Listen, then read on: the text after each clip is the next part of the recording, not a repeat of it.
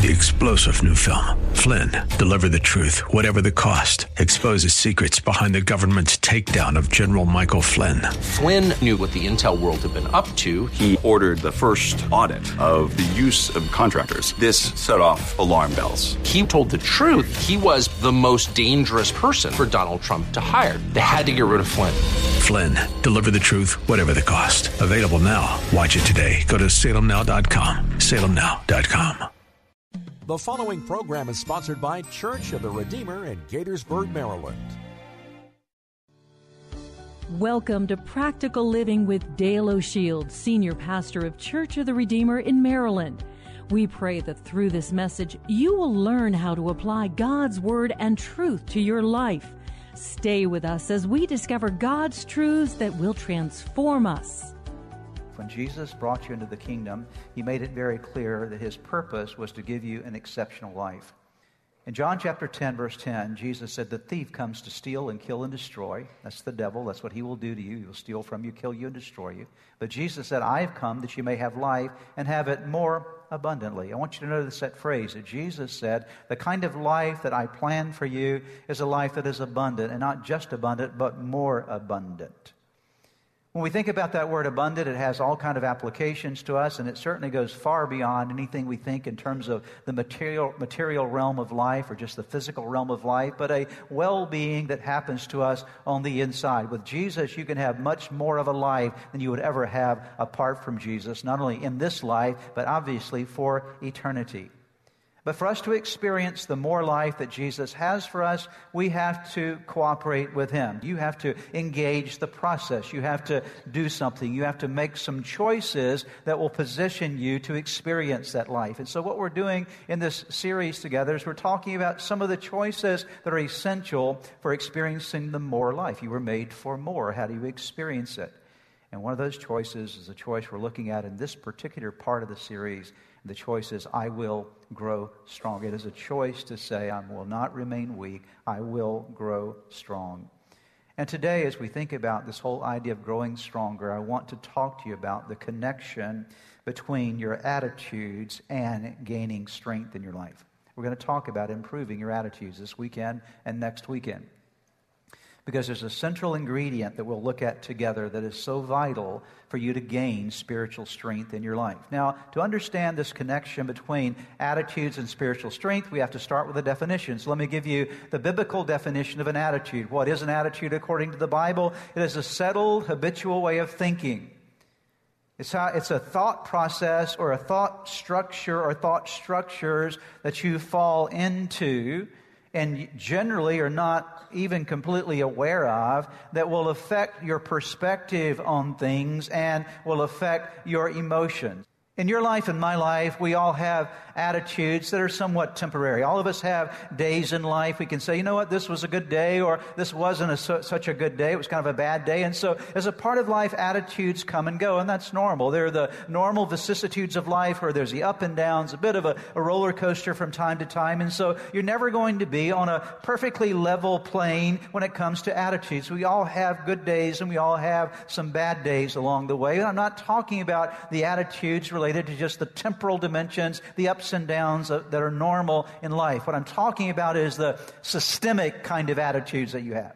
The kind of attitudes that really do set the course of where your life ends up, the trajectory of your life, the mindset that you carry with you that will affect you, impact you in some way in terms of your own individual life, day in and day out, perspectives-wise, and the emotions you experience, and the productivity of your life. And we're talking about how we adjust those. What do we do? And so how do we equate and connect the idea of strength with attitudes? I want to talk to you today, first of all, about an example of a man in the Bible who had some extremely stellar attitudes. The man's name is Nehemiah. The story is recorded in the Old Testament. Nehemiah was a Jewish man living, at the time of his life, living in the Persian Empire. He had ended up in the Persian Empire by way of the Babylonian captivity because Judah, the southern kingdom of Israel, had continued in idolatry, and God had warned them if they continued in idolatry, they would be taken away by Babylon. Nebuchadnezzar would come down and raid them and take them away. That's exactly what happened. And eventually, Persia conquered Babylon, and we find a dispersion of Jews still living in the Persian Empire, one of those being the man Nehemiah. Nehemiah had arisen to a very significant position in the Persian Empire. He was the cupbearer to the king. He had advanced significantly. He was a well-respected man. But he's living in Persia, away from his homeland. One day, while he's serving the king of Persia, there's a delegation from Jerusalem, his home city, that comes to him in the city where he lived in Persia and began to present to him some problems that existed back in Jerusalem. And the main problem was this: the walls of the city were still broken down. They had no protection around the city but by basis of their walls. Because back in those days, the walls were the defense of a city. This had been the case for over 100 years, and so even though the temple had been restored and rebuilt and they had worship going on back in Jerusalem, they still had no protection. When Nehemiah heard the news of his hometown being still vulnerable to attack, it broke his heart. He began to weep, cry, called out to God, and asked for some kind of intervention that he could help get this problem remedied. And the king of Persia gave him leave to go back and to rebuild the walls of Jerusalem. So he leaves Persia and goes back to Jerusalem for a period of time to actually lead the effort in the rebuilding of the walls. When he arrived there, he investigates the city, takes a look and sees what the walls are. He realizes this is terrible. It's a bunch of rubble. It is a mess. But he gathers all the people together and says, you know what? God's going to help us. Let's join in unison. Let's come together and let's rebuild those walls. And of course, if you know anything about the story, you might recall that all the people gathered around the leadership of Nehemiah. They caught the vision. They began to rebuild the walls. They started out well, but Nehemiah had to continue to maintain the attitude that was going to get them to the end of the project because there was opposition along the way. There were folks that did not want that wall to be rebuilt, and so they kept opposing all the builders. And over a period of time, the morale of the builders would decrease and flagged along the way. And Nehemiah had to continue to work to keep their attitude strong. And that was one of his main goals and main responsibilities in leading the people of Israel to the rebuilding of that wall of Jerusalem. He kept their attitude in the right place. And then a miracle happened. A tremendous miracle happened. In 52 days, the wall was rebuilt. Think about that. In less than 2 months, this horrible disaster that had laid ruin for over 100 years, most likely, was now rebuilt. 52 days. And what I want you to note here is this. This happened for two primary reasons. It happened, number one, because God helped them. It was the grace of God upon the project. Second of all, it happened because Nehemiah worked hard to keep his attitude where it needed to be and worked hard to keep the attitude of the people where it needed to be. The attitudes mattered. And we come to one passage I do want to read for you from the book of Nehemiah in chapter 8, verses 9 and 10.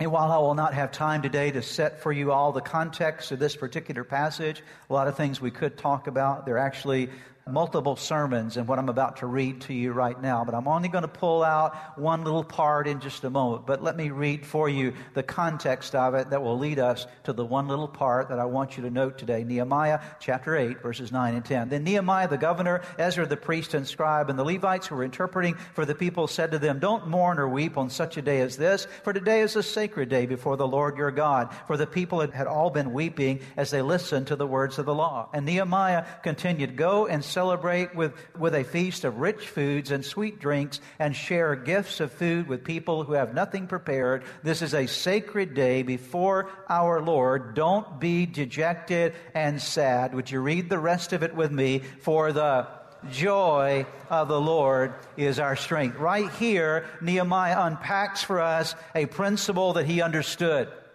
It was the principle that he utilized throughout those 52 days to get this project completed. He had maintained the joy of the Lord in his life. He had worked hard to maintain the joy of the Lord in the lives of those that had been working with him. And the miracle had happened because there had been continual adjustment to and management of attitudes. The joy of the Lord is your strength. I want to talk today about this connection, as I said, between your attitudes and your strength. And three things we'll look at together for the next few moments. Number one, we must understand that your attitudes either strengthen you or they will weaken you. The joy of the Lord is your strength. Joy is an attitude. We'll talk about more in a moment. But your attitudes will either strengthen you or they will weaken you. The right attitudes significantly increase your strength.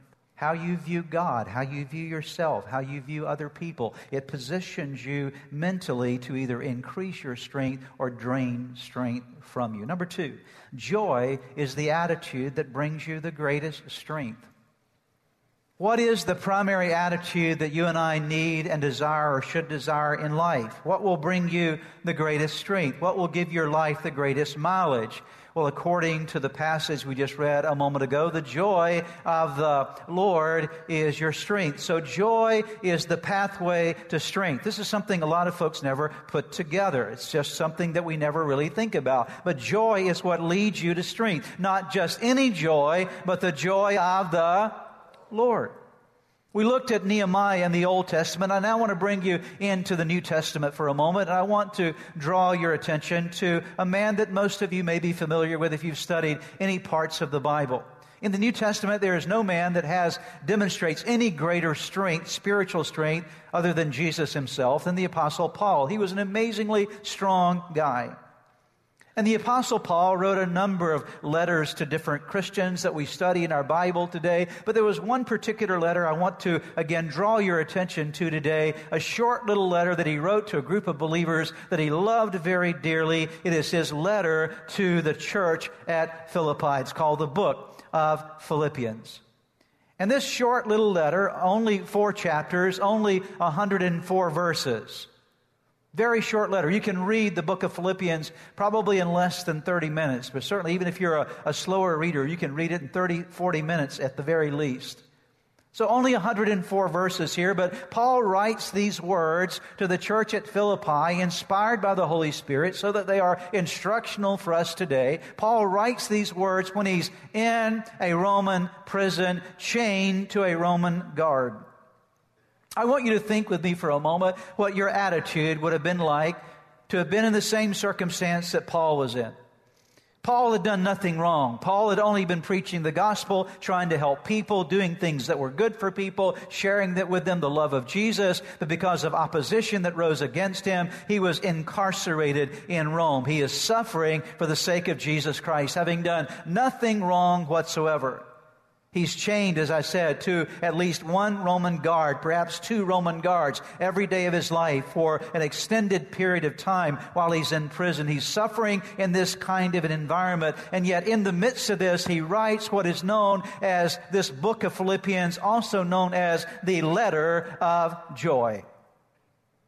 Listen to what he wrote in Philippians chapter 1, beginning in verse number 12. And I want you to know, my dear brothers and sisters, that everything that has happened to me here has helped to spread the good news. For everyone here, including the whole palace guard, knows that I'm in chains because of Christ. And because of my imprisonment, most of the believers have gained confidence and boldly speak God's message without fear. Look at verse 20, same chapter, chapter 1. For I fully expect and hope that I will never be ashamed, but that I will continue to be bold for Christ as I have been in the past. And I trust that my life will bring honor to Christ, whether I live or die. Here is this man in prison, having done nothing wrong. And he says, you know what? While I'm here, I've been thinking about what my perspective is on this situation. What will my attitude be here? He says, I can take one track and I can be all upset about the fact that I'm in prison and this is unfair, I shouldn't be here, I didn't do anything wrong. I can become bitter about this situation, or I can adjust my attitude to a different perspective and begin to see that actually God can take what I'm going through right now and bring about something wonderful and something good for it. And Paul said, I'm going to choose to go toward the good attitude track. I'm going to begin to believe that God will take what I am going through and bring benefit to others for it. And in fact, because he took that attitudinal track, he began to see the advance of the gospel. And Paul said, even though I'm in prison, somehow this has worked together for good, that God's word is being proclaimed. And all I want to do is, while I'm here, is that no matter if I live or if I die, one thing is important to me. I just simply want to honor Christ. Philippians 4:11 through 13. Not that I was ever in need, for I've learned how to get along happily, whether I have much or little. I know how to live on almost nothing or with everything. I've learned the secret of contentment in every situation, Paul says, whether it be a full stomach or hungry, plenty or want, for I can do everything God asks me to with the help of Christ who gives me the strength and the power. Paul said, I've learned something along the way. I've learned the secret of contentment. I've learned the secret of joy. I've learned the secret of being able to maintain the environment that I'm in with the right attitude and survive it. Not only just survive, but thrive through it. And the attitude is to make sure that I keep focused on the fact that Jesus is the one who will get me through whatever I face in life.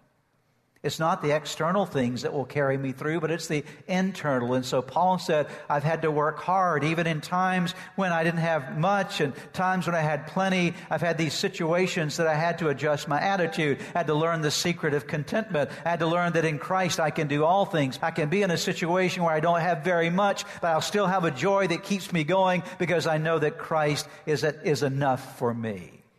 Christ carries me through. I can do all things through Christ who gives me strength. So Paul did not allow the externals to find their way internally to him. What I will tell you is this: the devil loves to get your externals and make them internals to you. If he can get your external troubles translated into internal situations for you, then he's got you right where he wants you. Let me take you to our third point. Actually, it's a statement that I want you to lay hold of in your life today, and that's this: joy is possible for you. Joy is God's will for your life. Now, when I say joy, I'm not talking about being bubbly all the time and just spilling over with a giggly sort of excitement all the time, but I'm talking about something in the center of your being, that center point of gravity that keeps you grounded in life, that gives you that contentment, that you know that Christ is carrying you through, that there's a joy that sustains you and gives you the strength that you need. That is God's will for every one of you. How do we get there? How do we experience that? Well, Paul also gave us the secret to this in Philippians as well. In verse number 4 of Philippians chapter 4. Listen as I read this. I'm going to read from the Living Bible. Always be full of joy in the Lord. I say it again, rejoice. The New International Version reads this way: rejoice in the Lord always. I will say it again, rejoice. So rejoicing is something you can choose to do. You can do this, okay? You can do this thing called rejoicing. Every person can. I just imagine, this is not in the Bible, but I'm just imagining for a moment, so don't take this as scripture. I'm just sort of using some speculation. I can imagine, I think there's some biblical grounds for what I'm going to speculate today, but I can just imagine the Apostle Paul, when he's in that Roman prison, I can imagine him waking up every morning where there was one guard or two guards chained to him. I can just imagine Paul waking up in the morning and saying, good morning, Lord. This is the day the Lord has made. Let us rejoice and be glad in it. Lord, I'm so thankful for the privilege of being in prison for the sake of the gospel of Jesus Christ. Lord, today let me be a testimony to this man to my right and this guard to my left. May I show Jesus to him today. And Lord, I thank you for reaching down and saving me, that when I was on the road to Damascus, that you sent that light that blinded me and knocked me down and showed me the reality of who you are. And you saved me and washed me and gave me new life in Jesus Christ. I thank you for the power of the Holy Spirit that lives inside of me. I thank you that greater is he that's in me than he that is in the world. God, I rejoice in you today. I praise you today. I bless you today. I honor you today. I magnify you today. And those two guards are saying, what? Who is this guy? Okay. You wonder, how did Paul maintain strength? Rejoice in the Lord always. And again, I will say, rejoice. See, in every situation in life, you choose your attitude. And you'll either grumble and complain and be bitter and agitated by your environment and agitated by whatever the situation is in your life, or you'll choose to say, you know what, I know it may not seem so good and so positive. I don't really like being in prison. I'm sure Paul would have preferred to be free. But he says, you know what, in the midst of this, instead of going that way, I'm going this way. I'm going to choose to rejoice. It's something that you can do. Every person can choose to rejoice. It's a choice you make. It's an activity you engage in. And when you make the choice to rejoice, and when you engage in the activity of rejoicing, you set yourself up to move in the direction of joy that brings great strength to your life, that will sustain you in whatever you might go through in life. The joy of the Lord is my strength. How do I get joy? Rejoice in the Lord on Sunday. Is that what it says? No.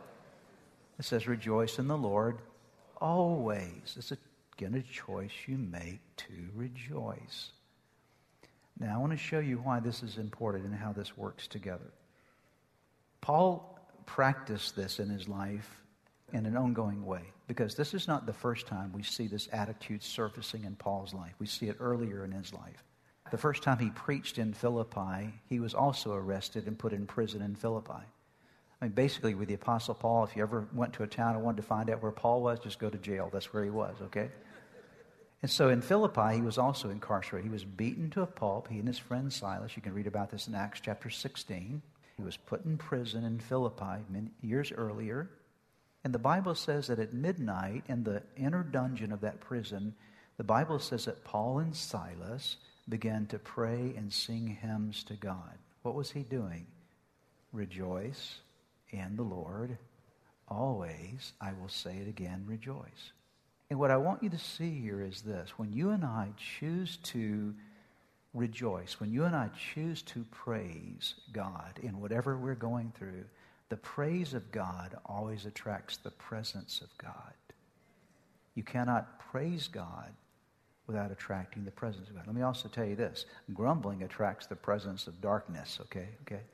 Praise attracts the presence of God, okay? Always attracts the presence of God. That's why it's so valuable. I could tell you many stories. Jehoshaphat learned this lesson with the children of Israel when they were going to battle against the Amalekites, or the, I can't remember all the ites that they were fighting, a bunch of ites, okay? And so, but anyway, God raised them up to send out an army of worshipers ahead of them, and the battle was won by praise. The same was true for Paul and Silas in prison. On that midnight, when they began to sing and praise God, and pray and talk to God and begin to turn toward God in the midst of their environment, the Bible says that God sent an earthquake down and shook that place so that all the chains of the prisoners came off, including Paul and Silas's chains, and every prison door was open. Here's the good news. When you choose the right attitude, you'll not only set yourself free, you'll set other people free. Okay? You'll set other people free. And sometimes one of the things that binds up people around you is your failure to rejoice in your own life, okay? And so you set other people free by your spirit. You set yourself free. And so Paul is in that environment. He begins to praise and worship God, and God sends the earthquake, and there's a great deliverance that happens. But praise always attracts the presence of God. Now go with me to the last verse on your notes here. Galatians chapter 5, verse number 22. Here's this connection. Because while you cannot produce joy in your own life, it's the joy of the Lord. Rejoicing leads you to an environment of receiving this. Notice when the Holy Spirit produces this kind of fruit in our lives, love, what's the next word? Joy. So who produces that fruit in your life? The Holy Spirit does. And you attract the presence of God's Spirit by a choice to rejoice. Every time you praise, you welcome the presence. So there are just three things I want to just foundationally lay for you today. Your attitudes in life really matter. Amen? Your attitudes matter a lot, way more than perhaps any of us even realize. The way you and I think about things and process things, they matter a whole lot. And they will either strengthen you or they will weaken you. And what you don't want happening in your life, you don't want to be sabotaged by your own attitudes. Amen? You already have enough enemies to deal with, right?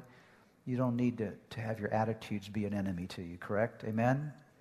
Amen? Okay. So don't set yourself up to have to fight another battle. You already got plenty of battles to fight.